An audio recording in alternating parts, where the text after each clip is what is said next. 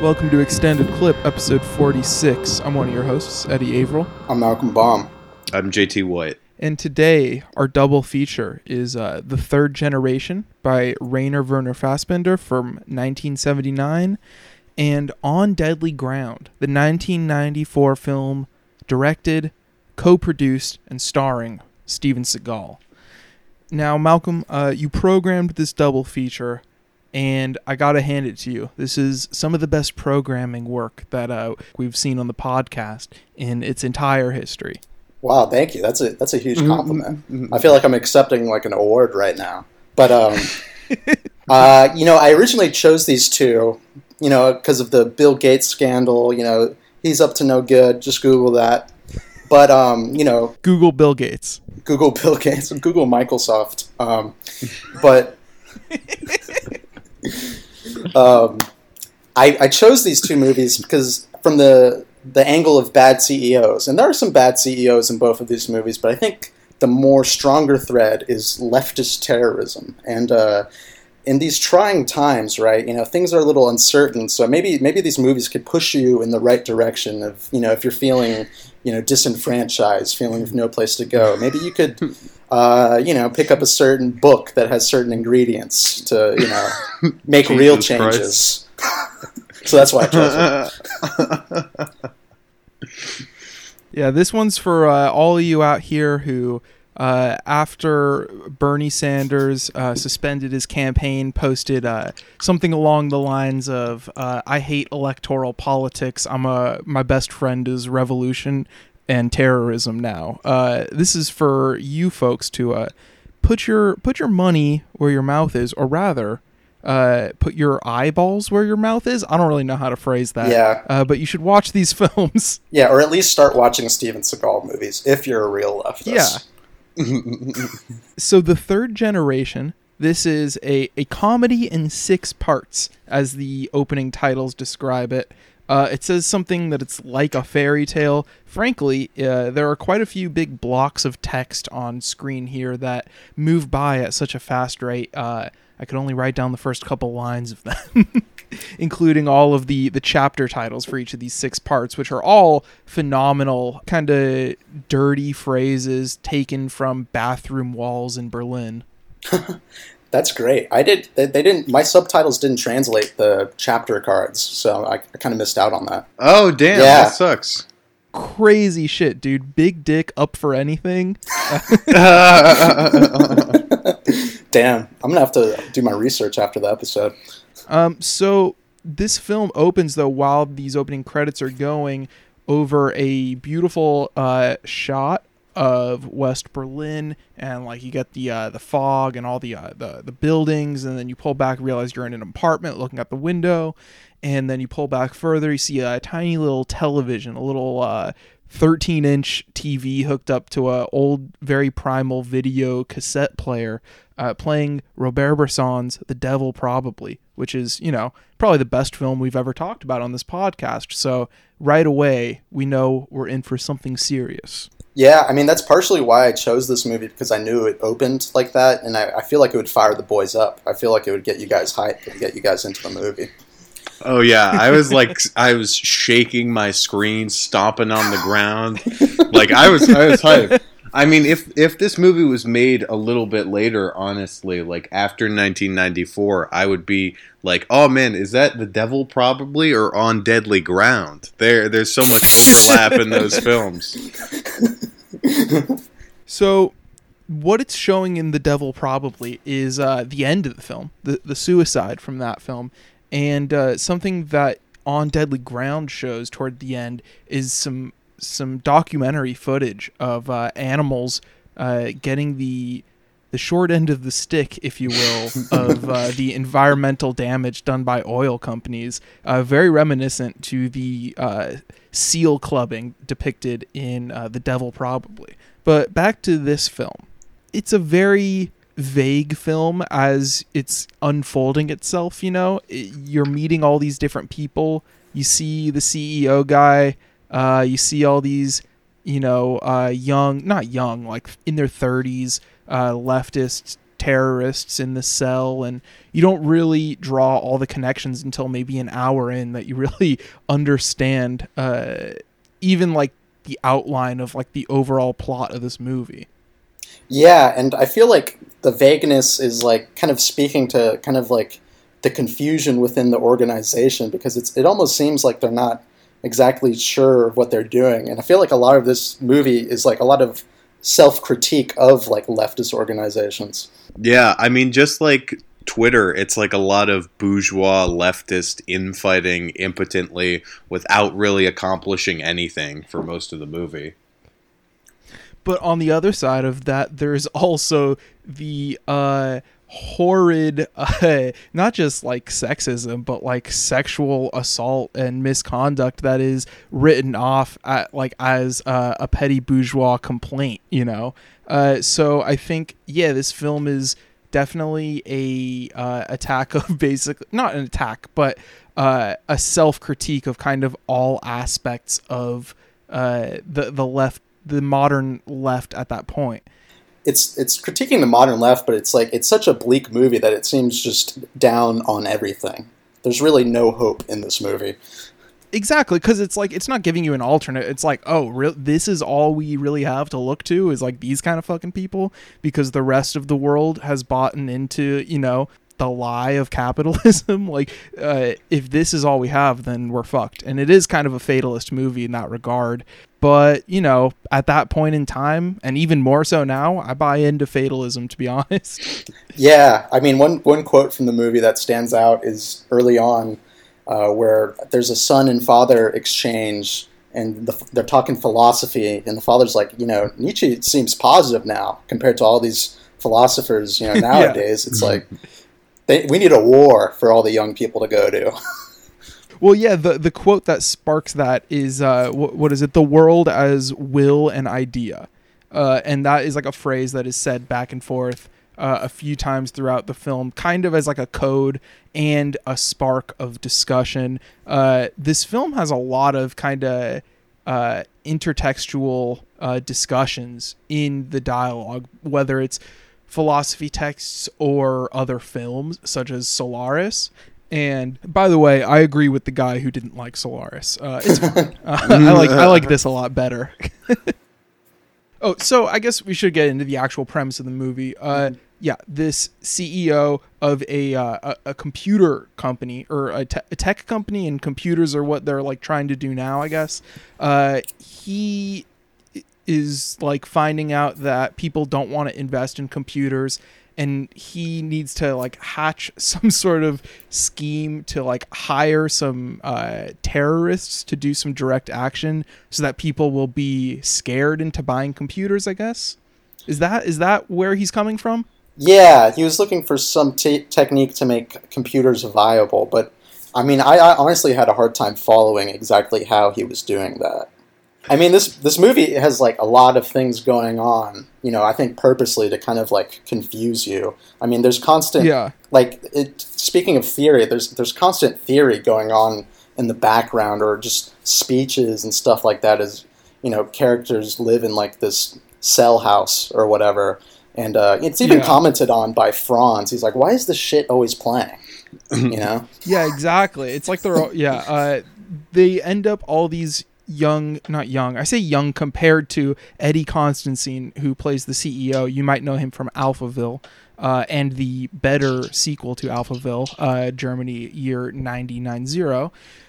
He kind of sets them up in this sick loft in Berlin, and they all just like chill together, just like plotting and scheming and listening to like these philosophical texts on tape, and playing Monopoly and being problematic until they're finally ready to go and, you know, do their like split action of blowing up a building and robbing a bank. Yeah, and I think it's also notable within like the group of like leftist organizers, so many of their relations like go back to like corporate ties, or just sort of like very bourgeois, which is why I feel like a lot of, or I mean, some of the funniest sections there where it's just them like fucking around in their apartments, like sort of infighting and arguing, just bring out, I don't know, just how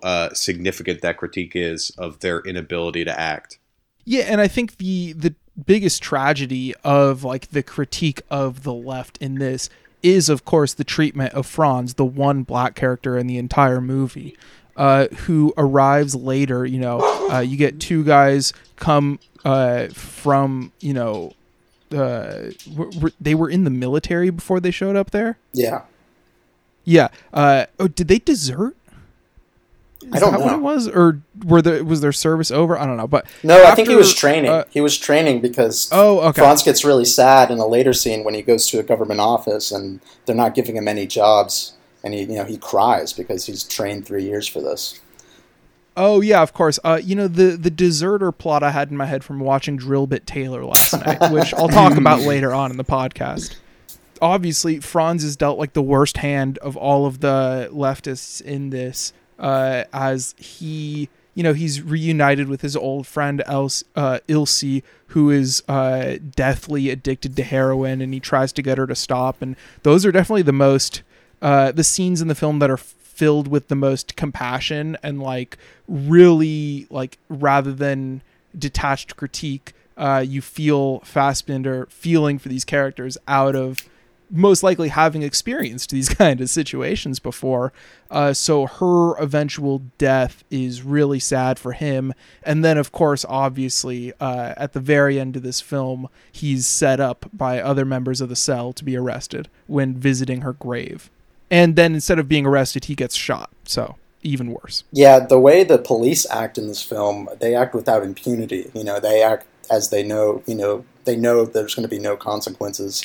Each character who gets killed by the cops, it's like instantly, and it's like 5 cops just firing at him in like the most brutal firing squad fashion way.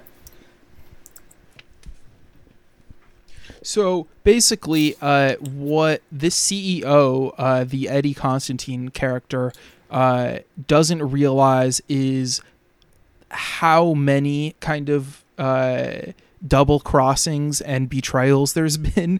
So when he's eventually kidnapped, he thinks that they're on the same wavelength, but in reality, he's actually being kidnapped. So at the very end of the movie, he's recording a hostage note of sort, a hostage note on video. And he's saying, I'm being held, he's essentially saying that he's being held prisoner by the people and for the good of the people as well.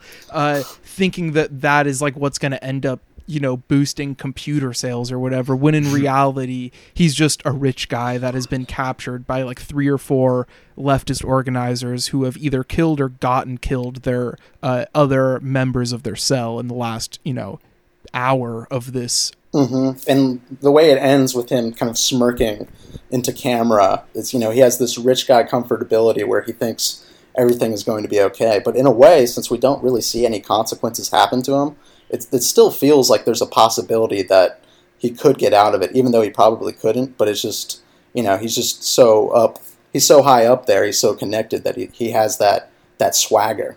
You know, he's going out with a smile. And I love the end of this film, too, because that last scene has such a detached feeling after the very intense, like, cross-cut climax, where then you just have them, like, fidgeting with the equipment because they can't get everything in frame, and they can't get what they're writing on the wall in the background of the hostage video the right size to be in the frame, and or it's illegible, or the audio's bad, or there's someone in the frame that shouldn't be, and it's like a 4-minute thing of just like you cooling down and reckoning with everything that you just saw and catching yourself up to like where the narrative is at this point, as there's a deconstruction of filmmaking going on to end this film. And yeah, it's like a kind of a, like, I've only seen, I think this is my 5th Fassbinder film that I've seen. And yeah, it's like a very fitting end for him, I guess. That clash of like heavy drama, heavy melodrama, and kind of detachment and critique hits really hard there at the end. No, yeah. You know, around this kind of era, you have Fassbinder kind of making some of his most bitter films. And this, you know, this is just filled with errant strands of bitterness, just like random details, kind of like how one of the women within the leftist organization just cheats on her husband with a cop or whatever, just kind of randomly. It's just there's plenty of detachment. And it's a beautiful film too. Mm-hmm. It's shot in Academy ratio, and the glow of like the neon at night coming in through the windows of every room that they're in is beautiful. There's a sex scene early on that is, I don't think it's actually, well, I guess it's it's incestual in law, I believe. And there's like the glow of a red neon sign, not unlike that of the Kenny Rogers chicken in that episode of Seinfeld, lighting up the room. And it's just fucking gorgeous. And like the shot that sparks the Solaris discussion is just this beautiful high angle shot looking down at Berlin at night and all the neon and the cars driving, and it's beautiful. Yeah, and that shot's great too, because you see the shot and then a character comments is like, this looks like a shot from Solaris. It's very, deconstructionist in everything. It's even telling you maybe where it's got some of its visual inspiration. Well, I mean, to touch on what you were saying like earlier about the bitterness, I feel like it's surprising that he can strike a tone that seems so like, I mean, it's very harsh in its critique, but there is like a great element of levity with that. It's like bitter without being too self-serious. Like, especially the end, how like everyone is sort of going full bozo. Like, I mean, they have, it's, the businessman is Eddie Constantine is Lurs, right? Is that his name? Mm-hmm. PJ Lurs? Yeah. I mean, it's like in him not knowing how much more fucked he probably is. It's like absurd and ridiculous and is a stooge. But then the leftist just being incapable of like figuring out, like doing many retakes of like his hostage video. It doesn't seem like he's in like, I don't know, two capable hands. And then like if they were to kill him, I feel like it would most likely be an accident or a fuck up. Yeah, this must would have looked like the early ISIS videos when they were figuring stuff out. It must have looked like that, getting the training wheels off, get the ball rolling. There's going to be some kinks in the road when you first start. But the opposite of that, of course, is Fassbinder's form in this. I mean, like, I don't know, the way he just assumes these spaces and knows exactly where and how to move the camera around, like when these characters are moving from room to room in that loft in Berlin, the mise en scène is just like, it's so low key, and yet if you try to deconstruct any kind of movement of character or actor, you realize how like absolutely perfect it is and how much is going into the staging of this. And he's just a master of the form of filmmaking. It's a really beautiful film that also matches the bitterness that it's trying to present, and it's so dense and like so many threads to pull out that obviously we can't like get too deep into this film because we don't do that long of a podcast. So I think we might as well just like wrap it up. But it's a really great film. It's not like my favorite Fassbinder I've seen, but it's up there, and I'll say 4 bullets for this one. Yeah, I'm getting my gun and I'm loading 4 bullets in it with, as well. I think what you're saying about, the visual competency of Fassbinder is like he'll always know exactly what to do, I feel. There's a lot of variation where it's like there's some of these stage shots where everyone's really staged and it's kind of a staunch looking shot, and then sometimes his camera will be a little bit more inquisitive and just kind of float around the room. And I mean, that's amongst other things too. And so, yeah, I've seen a good amount of his films, and this is definitely up there towards one of my favorites. What about you, JT? Yeah, I have a secret to reveal. What? You popped my cherry with Fassbinder. This is my first one. He was a big blind spot for me. And so I'm glad to have finally undertaken a film of his, one that I really dug a lot. I mean, to talk about the relevance that it has, I feel like to modern politics is like especially stunning, and I'm surprised that like the strains of leftist infighting and just general incompetence continue to exist today. Like, one scene that we didn't mention is when they're like, it's when they're trying to get stuff for their new identities, and the one guy like pisses his pants because he's afraid of the police. It's like the classic sort of like, I don't know, take on, you see some, like, I don't know, not to say that there aren't some obviously gun competent leftists, but you see some people post like that and you're like, motherfucker, you have no idea what to do with that in a like any sort of combat situation. Yeah, hit the gym, you know? But yeah, this is 4 bullets for me. Nice. We'll be right back on Extended Clip to talk about On Deadly Ground. So, und wer ist nochmal Herr Lutz? Mein Name ist P.J. Lutz. Heute ist Dienstag, der 27. Februar 1979. Welcome back to Extended Clip. Before we get Seagal pilled and Seagal pill you, the audience, you see anything else that you wanted to talk about this week, Malcolm? Yeah, I watched Just Go With It, a Dugan-Sandler collaboration. And, honestly, wasn't too hot on this one. Kind of has some weird vibes, you know. The plot is Sandler is a guy who pretends to be married so he could, fuck beautiful women. And he finds the one and he wants to drop it, but she finds his wedding ring. And he has to create this whole plot where he's fake married, but he's getting divorced, and they're all going on vacation. It really doesn't make sense, to be honest. Like, it's like, if you think about it for like just a minute, it's just like, that's kind of stupid. But I think it's trying to go for some like a generous reading, right? It'd be like, oh, this is Screwball, right? But it's like the play, like, this is a movie where Nick Swartzen got called up to the big leagues. He's like Sandler's number 2. Not great, not a great number 2, honestly, for Sandler. And this movie's not great, but it has some weird moments. I mean, one I want to highlight is the coupling of Nicole Kidman and Dave Matthews, who's in this movie.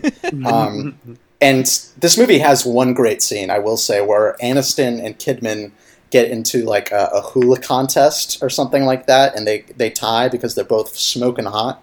So, yeah, even like Dan Patrick's on stage is like, these are some of the hottest women we've ever had compete. But so there's a competition where the couple, Sandler and Aniston, Kidman and Dave Matthews, have to get a coconut up to their mouth just using their bodies. And honestly, Dave Matthews picking up a coconut with his ass, that's God tier. That's God tier.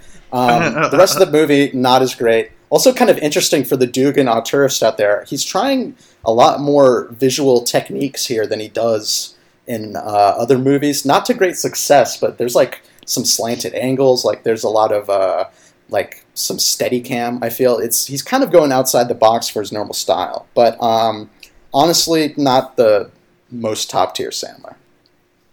Damn. One for the Dugan heads only. Yeah. I know, right? In terms of things I've watched this week, I recently peeped this flick called Sick: The Life and Death of Bob Flanagan, Supermasochist. I've seen this. I noticed that you've seen it. I'm curious your thoughts. It's by Kirby Dick, an unfortunately named documentary filmmaker who did This Film Is Not Yet Rated, which I've seen, about the Motion Picture Association's rating system. That was kind of but Sick I really dug. It's like a very naked and honest look at performance artist Bob Flanagan, who just like tortured his body constantly throughout his career, which is like very disturbing. I was mostly interested in the picture for that reason, like going in. I mean, like because I had read on his Wikipedia page about him smashing a nail into his dick while singing If I Had a Hammer, and I was like, okay, they're probably not going to show anything like that in the film, but it's going to be fucked up and weird. But you actually do see a nail go through his dick at one point in this movie, and my eyes were closed for the whole thing.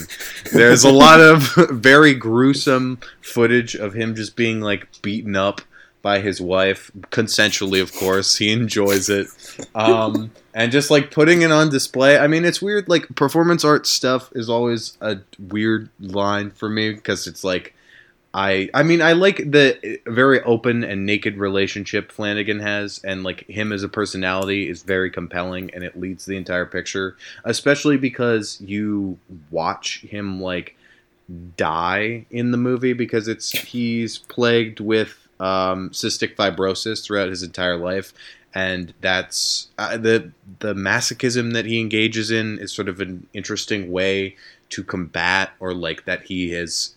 I don't want to say combat, but how his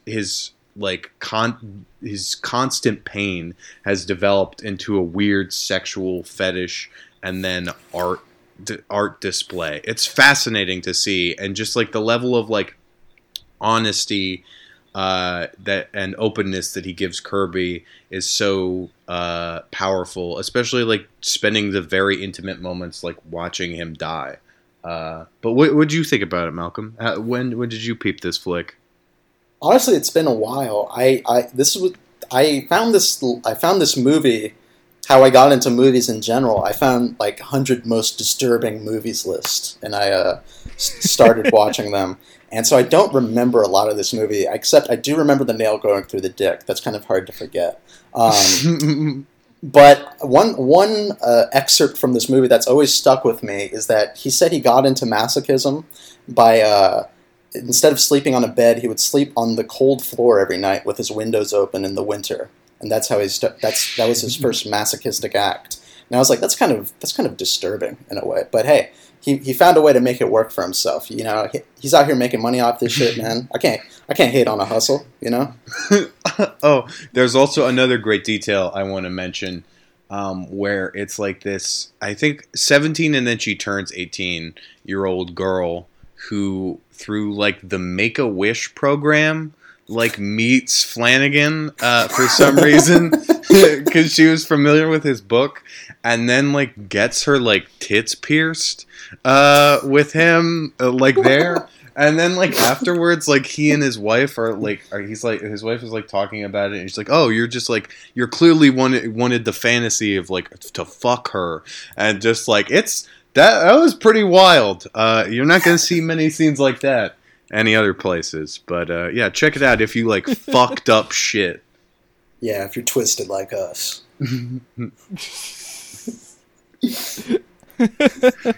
I also watched a really twisted movie this week. I watched it last night, in fact. This is a film called Drillbit Taylor. And, Malcolm, you brought a Dennis Dugan joint to the table, so I figured I'd bring one from another featured player in the Sandler house. This is a film by Stephen Brill. You might know Stephen Brill from Little Nicky, Mr. Deeds, Adam Sandler 100% Fresh, but he also has a strain of work, the Apatow strain. He also directed Heavyweights, and he also directed this Apatow produced film. Now, Drillbit Taylor is actually the final film work by John Hughes. It was John Hughes' treatment that Seth Rogen and another screenwriter whose name I'm forgetting wrote the script for, and it's Owen Wilson, and he is a homeless U.S. Army deserter, and he is able to get a job from some middle class white kids who will pay him like $100 a week or so to beat up their bully and like keep them safe. And so it's kind of like a My Bodyguard thing. If anyone's seen that amazing film, and it's a little bit of a struggle to get through at first, but it's a very strange film which keeps it going. Just the very concept of these 14-year-old boys hanging out with a homeless man, but also like the villain, the bully in this film is this kid whose parents live in Hong Kong and he lives by himself in the States, and he at one point wears a t-shirt that has a hammer and sickle that's like covered by a sweatshirt. And there's like a lot of very weird political of the time moments. But yeah, you got Danny McBride just like being a goofball for a lot of this, and that's awesome on the side. And, you know, a lot of the regular comedy players of the time contributing.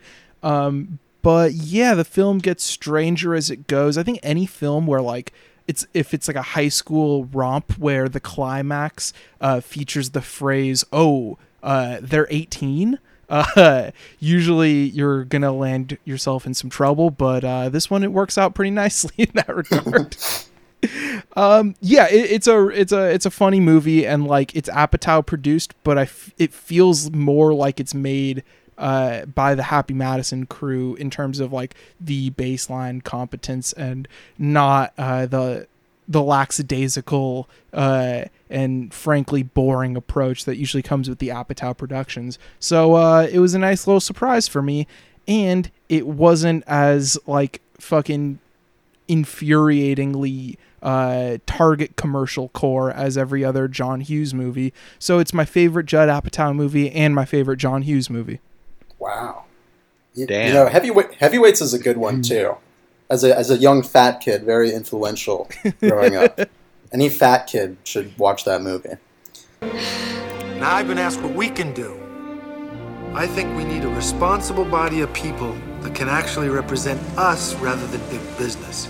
This body of people must not allow the introduction of anything into our environment that is not absolutely biodegradable or able to be chemically neutralized upon production. On Deadly Ground is a film by Steven Seagal, and I think that is important. He is the auteur of this film. We haven't talked about many of these kind of films where the action star could be considered the auteur, but this is one where it is quite literal, despite the fact that I gotta hand it to second unit director Glenn Randall Jr., who I'm sure did a lot of the formal heavy lifting on some of the more intense sequences. Because frankly, if you know anything about Steven Seagal or have heard him talk for 30 seconds, you know that he might not have the brain capabilities to put together a movie that's this good. Well, I might protest that, because Steven Seagal is a very talented guy. He knows Aikido. A martial art form. You gotta have knowledge to do that. He's also a successful recording artist who's delved into a lot of genres, dance hall, just general soft rock, blues. He has a great song called Me Want the Punani that I want everyone to go look up. Girl, what you really want, darling? Me want the good day if you make me feel nice. Why? Tell me what you really want all night. Me want the Punani, see for me. I mean, yeah, probably the second unit director did the heavy lifting, but Seagal's influence is definitely felt throughout this film. Well, I mainly say that because of the landscape shots and stuff like that, because when you're really just like getting acquainted with the setting over the opening titles of these beautiful, huge shots of Alaska, it's like, oh, this is like a gorgeous film kind of that is gonna have a dumb guy movie on top of it, Yeah, I mean, I feel like this is the biggest vanity project we have ever approached on the podcast. It's so impressive in that regard, and just like fucking ballsy. Like one thing that struck me like right when we open is that like when Seagal's character is like walking around after we see like the bald eagle and we get a sense of the setting, when he's like introduced on the scene, everyone knows his name and is just like in scenes where he's at. It's like the classic Simpsons joke where it's like, when he's not on screen, I want them to be asking where he is.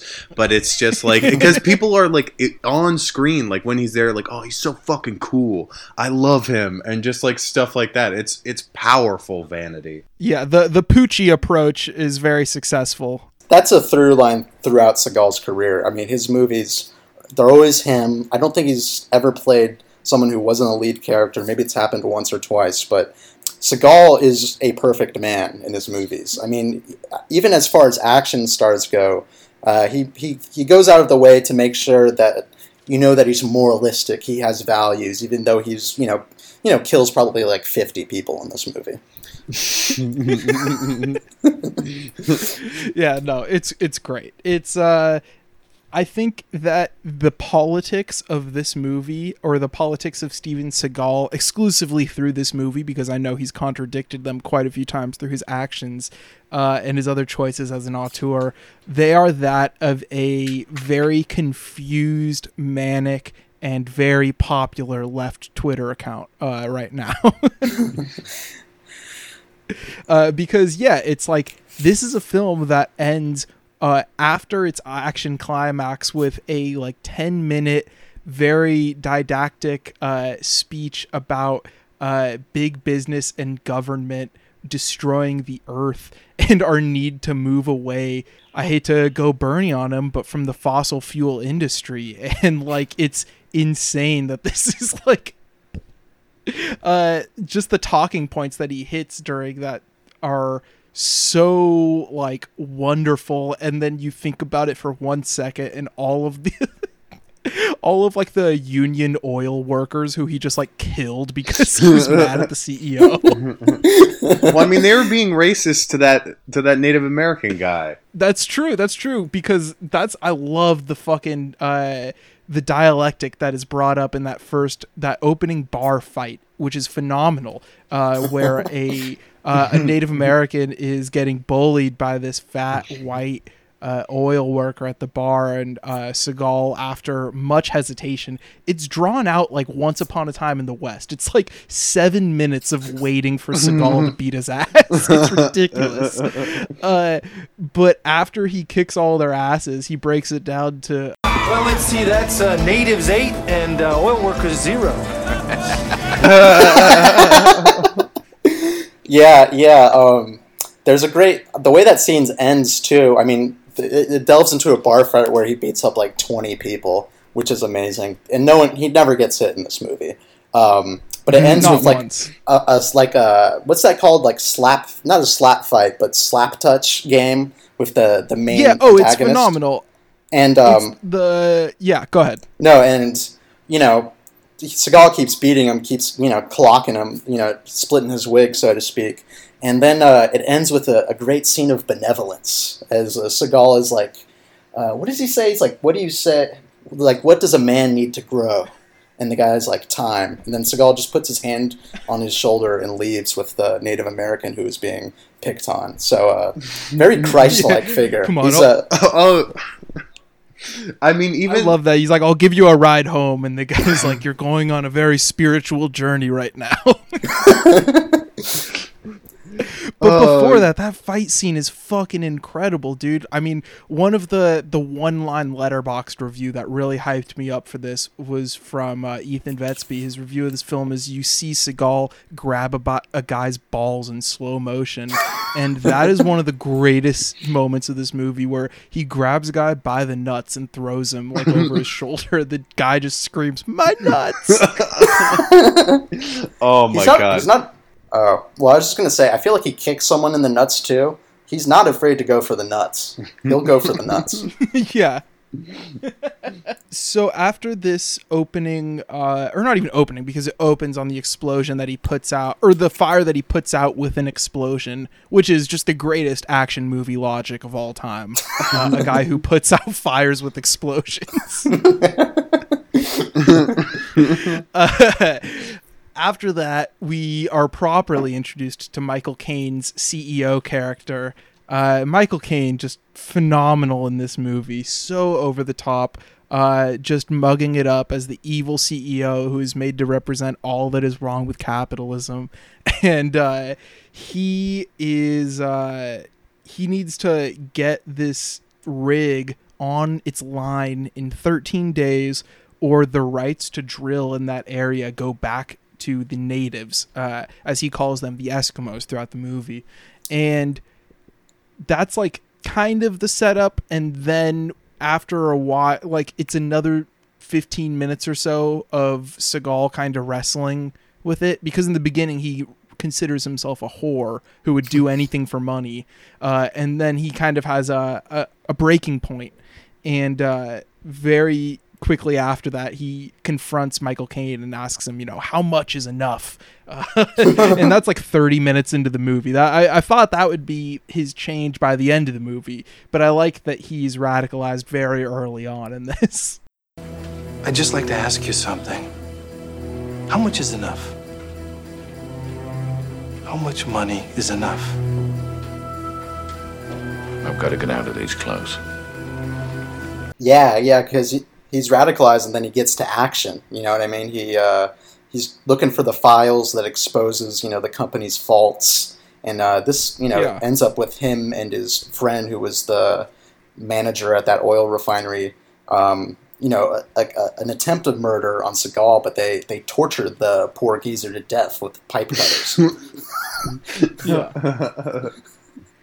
Yeah, those two action scenes that lead up to those two kind of set pieces lead up to the second half, which is a giant set piece. But those two attempted murders, once successful, are great at getting you on board with these just total over-the-top mugging villains. The guys that Michael Caine kind of treats like shit, his right-hand men as they were, are all just total bozos. The guy with the sunglasses who, after an explosive that Seagal plants goes off, just starts shooting in the air for no reason. Yeah, he's the wild card of the group, definitely. Yeah. That's John C. McGinley, and there's a great line reading where when he's torturing the geezer, trying to, get the information from him, he's like, "Have you listened to yourself lately? Have you? Everything with you is I. There is no I in team. It is TEAM. Team."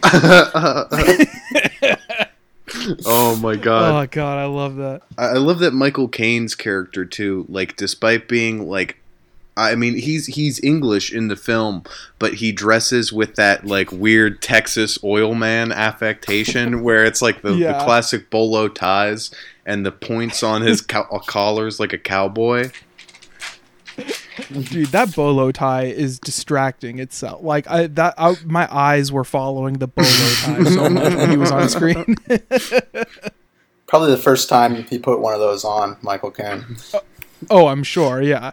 I really want to look up his autobiography and hear him talk about this film, because the autobiography that he does the audiobook for, fans of The Best Show with Tom Sharpling have heard many clips of that, of him talking about him suffering with irritable bowel syndrome on set, and rapping with Ice-T and saying things like, "Thank God for dark brown trousers." So I really want to hear his experience working on this film, because it seems like it was a nightmare of a set, Oh, so after they try to kill Seagal unsuccessfully, he is flung from the explosion and lands in a village of natives, or not really a village, kind of like a couple, or like a big family kind of. Yeah. And they help him out, and he goes on a spiritual journey while he's there. It's one of the more insane sequences of the movie, I would say. Yeah. Oh, for sure. Especially when, two things come to mind.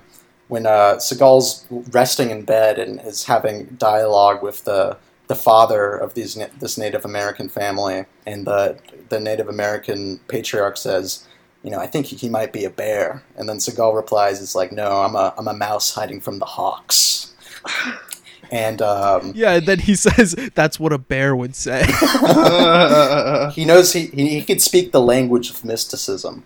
And then his spiritual dream sequence too is some of the best Seagal I've ever seen. I mean, because thinking about what Seagal would consider to be both spiritual and psychedelic kind of, Yeah. and, just a tough guy like him, what he envisions as this interconnectivity between human life and the earth and the animals, and the cuts that are in this sequence between him and a bear and an eagle are phenomenal. And the crudely animated bear that you see in the reflection of a pool of water is one of my favorite images in this film for sure. Yeah. he gets a snowmobile, right? Or is that after they kill the chief that he gets the snowmobile? After they kill the chief. After. Yeah. Oh, yeah. So Michael Caine figures already that he's not dead, and to keep, you got to keep looking for him. So they kill the chief, and how did Seagal stay hidden during? Where was he? He was just out cruising, I think. I think he was just riding around. Oh, yeah, he was cruising with the dogs. Yeah. He took the dogs on a cruise, yeah. A very Once Upon a Time in Hollywood moment, Just yeah, pure exactly. cruising. Yeah. So after the cops leave and Seagal comes back and the chief is dead, they bust out the snowmobile and he takes the chief's daughter to go with him to avenge her father's life. And what follows is simply one of the most ownage-filled 45 minutes or so of cinema I've ever seen, to be honest. Of course, the final sequence at the oil refinery is, very masterful and, maybe one of my favorite Seagal sequences. But just, I think we mentioned it before, but like when just Seagal like placing bombs all over the place and, all the booby traps that he sets Home Alone style to fuck with the goons is, quite pleasurable. Yeah, like on top of being like a tough guy, he's a clever little scamp as well. They're so like elaborate and cartoonish, but for such gruesome deaths. Like when that guy falls into like the pit of sticks that he's wedged up against. Oh my god! And there's that one kill where he puts the knife through the guy's face, and he cuts it pretty quickly, so you barely see it, but it's pretty fucking gnarly. Yeah. So first they go to Hugh's house, the old geezer that Michael Caine killed before they went for Seagal, and he finds the floppy disk that has Hugh's whole computer on it or whatever. The tech terminology is very strange in this. I'm not sure. Maybe it's outdated. Maybe it's just totally fake. I'm gonna guess the latter, but who cares? Because the action is amazing. So yeah, there's an amazing shootout in this, and then Michael Caine hires some private contractors to fly to Alaska in about 30 minutes, I guess, and hunt down Steven Seagal, and it's amazing. I like the stipulation Michael Caine has at first about hiring mercenaries or whatever. He's like, mercenaries? Isn't that what people in third world countries do? And it kind of shows like the separation he has, because he's already sending people to kill people already. He's basically already has mercenaries, but he doesn't want to be hit with that despot terminology, because he's a civilized British Texan oilman. And of course, when he says that, the woman who works with him says, "Oh, but Alaska already is a third world country. We just own it." And she's insane. Earlier in the film, she was praised by Michael Caine for cutting the benefits of the widows of the workers who died in oil refinery accidents. So the mercenaries then start chasing them, and it's the combined knowledge of the lay of the land between the daughter of the chief and Steven Seagal, but it's pretty much just Seagal. She's just kind of with him the whole time. One scene that sticks out, in Seagal and white savior mode is when after they're at the geezer's house, and he basically says like, "Fuck spiritualism, we got to take action." It's just like, yeah, like I love the spiritualism in your culture, but it doesn't apply here. See, I love the spirit world and I loved your father, but it doesn't matter right now. What really matters is the cold, hard reality of this world, and that's what we got to deal with. I didn't want to resort to violence. I don't have a choice, and I'm not taking any chances this time, because I can't.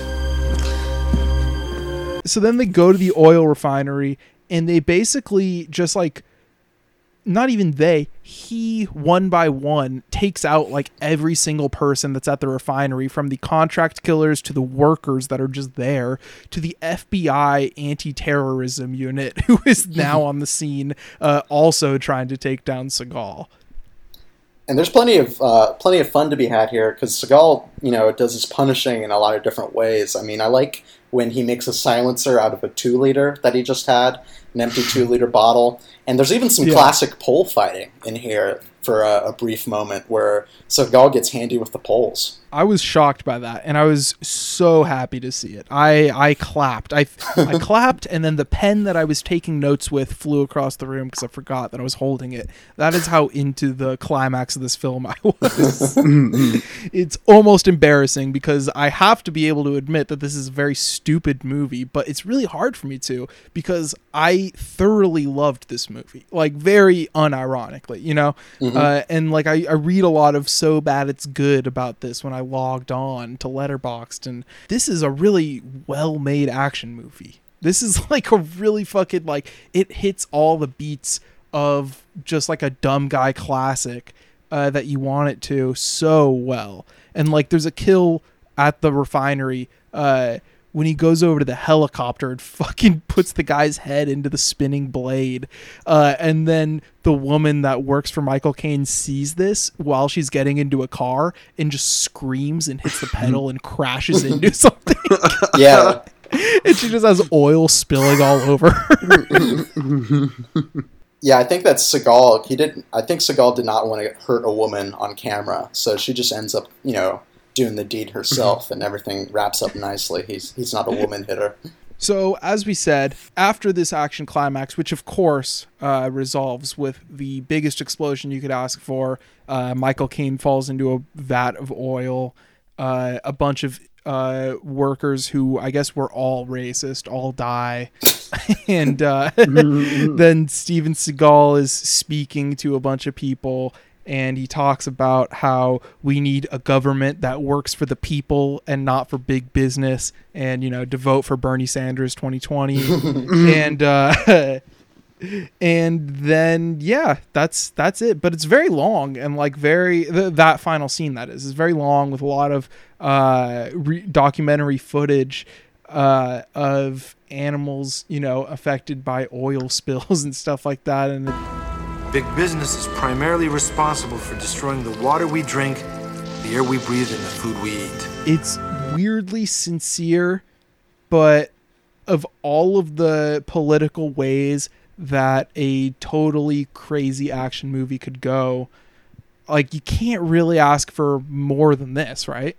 No, definitely not. And I feel like people give Seagal the so bad it's good treatment just because, like, he definitely has an ego, and it shows in his films. His films are definitely self-stroking, but honestly, I mean, I feel like that's kind of what I like about him, is kind of like the attitude he carries in these, especially these early films.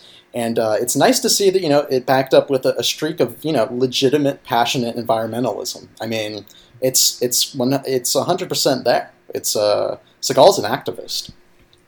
Yeah, and it's like beyond just environmentalism of like also it being the complete fault of big business and CEOs, you know? Mm-hmm. I mean, yeah, the Michael Caine character is like a caricature. You know, he's always yelling. He yells at everyone. It just the message this movie wants to get across is that CEOs are monsters. All right, so JT, any final thoughts on this one before we shoot it down? Yeah, I guess this was like my first exploration into young Seagal. I've only seen some of the later efforts, which I was like, those I knew would like solely be like Seagal produced vanity projects, like A Good Man and The Perfect Weapon, which I think were like talked, like they might have mentioned those on like Chapo or something a while ago. And I was like, okay, that's the absurd, like extremely caricature Seagal. But I didn't know that it would, the man's essence would go back this far and be so strong. I don't know. It's something that's very clearly embracing dumb guy vibes, whether intentional or not. But like I don't know, the clear missteps of Seagal being a white savior are like very much so undercut by the sincerity and earnestness to which he like wants to try to do good with this. Now, I have a question. Mm-hmm. Is he a white savior, or is his character native? Well, you know, that's a great thing about Seagal, is that he has a lot of cultural interest, right? Like he used to live in Japan, right? He was historically famous to be the first a white martial arts instructor in Japan. He makes dance hall music. He spends a lot of time in Russia. This man is very culturally well spent, and you know he's a citizen of the world. He's very open minded, and so I do think he's white, but you know he's invited to the Native American barbecue, so to speak, the cookout. Seagal transcends race. Yeah, and also he also does like he speaks kind of like in an offensive black voice in some of his late '90s films I've heard. So yeah, he's a lot of variety to him. I think I'm gonna go 3.5 bullets. All right, what about you, Malcolm?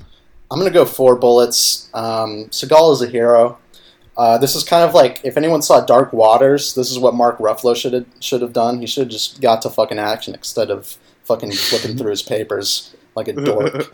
And I mean, R. Lee Ermey is someone we didn't mention here. He has a great line where he's building up the legend of Seagal to the other mercenaries. He's like, he'll drink gasoline to piss on your campfire, and delivers those lines greatly.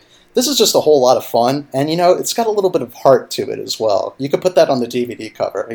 Lots of fun with some real heart. What about you, Eddie? I just want to say that, like, what you said about him hyping up Seagal, giving those crazy anecdotes is one of my favorite parts of this movie. Because it does feed into the pure vanity and myth making of it, And it's like, what does he say? He says, you could drop this guy off in the Arctic Circle without a pair of bikini underwear, without his toothbrush, and tomorrow afternoon he's going to show up at your poolside with $1 million smile and a fistful of pesos.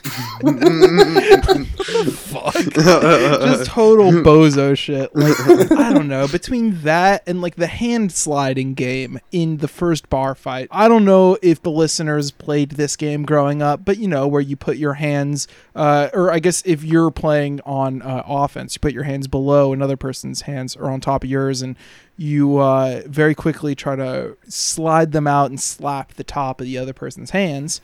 And Seagal, very good at this game. That is an excuse for him to kick the shit out of a guy, and like stuff like that. You can't come up with this stuff, man. And it's honestly like I was shocked throughout how kind of gorgeous this film is. The CinemaScope frame is so beautifully filled at like every point. And in an age of why is this in scope, it's so nice to see a kind of junky movie that still treats the format with the respect it deserves. And I don't know, man, like I was thinking 3.5, and then I was like, oh, this is actually a great movie. This is like 4, but you know what? Fuck it. This is like the most time I was hooting and hollering. This is the most fun I've had with a movie since the other day when I watched Smorgasbord by Jerry Lewis. But other than that, in a long time. So I'm going to go 4.5 bullets on this one. Wow. Very nice. Dude. Respect. If you disagree with me, or if you agree with me, or if you just have anything to say at all, you can always email us at extendedclippodcast@gmail.com. If you think we're just fucking stupid and need to shut it, why don't you just tell us an email and we'll read it on the show? Yeah, if you disagree with us, like if you hear something we say and you're like, I don't agree with that, and you don't write us an email, you're a fucking pussy. So we have an email this week from Valerie F. The subject is the movies site.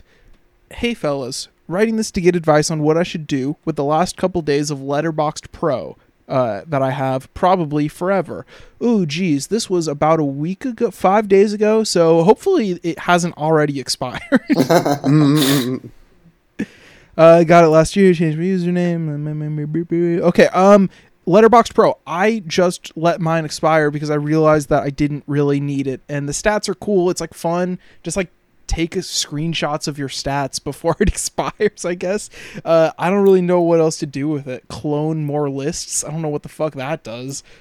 Change your name again. Why don't you do that? Get another username in there. I've never had Letterboxd Pro, but I think one of the features, right, is you could see like what's on like certain streaming services, right? Oh, that is true. Actually, as a non-streamer, I never had use for that, but it seems like something that other people could get a kick out of. So if you're a streamer, like just take advantage of that and like, log all the movies that are on streaming that are available through the list. I don't really know I don't really know what else you could do with Letterboxd Pro. Yeah, I'm also like Malcolm. I never pay for anything, so I have never had Letterboxd Pro.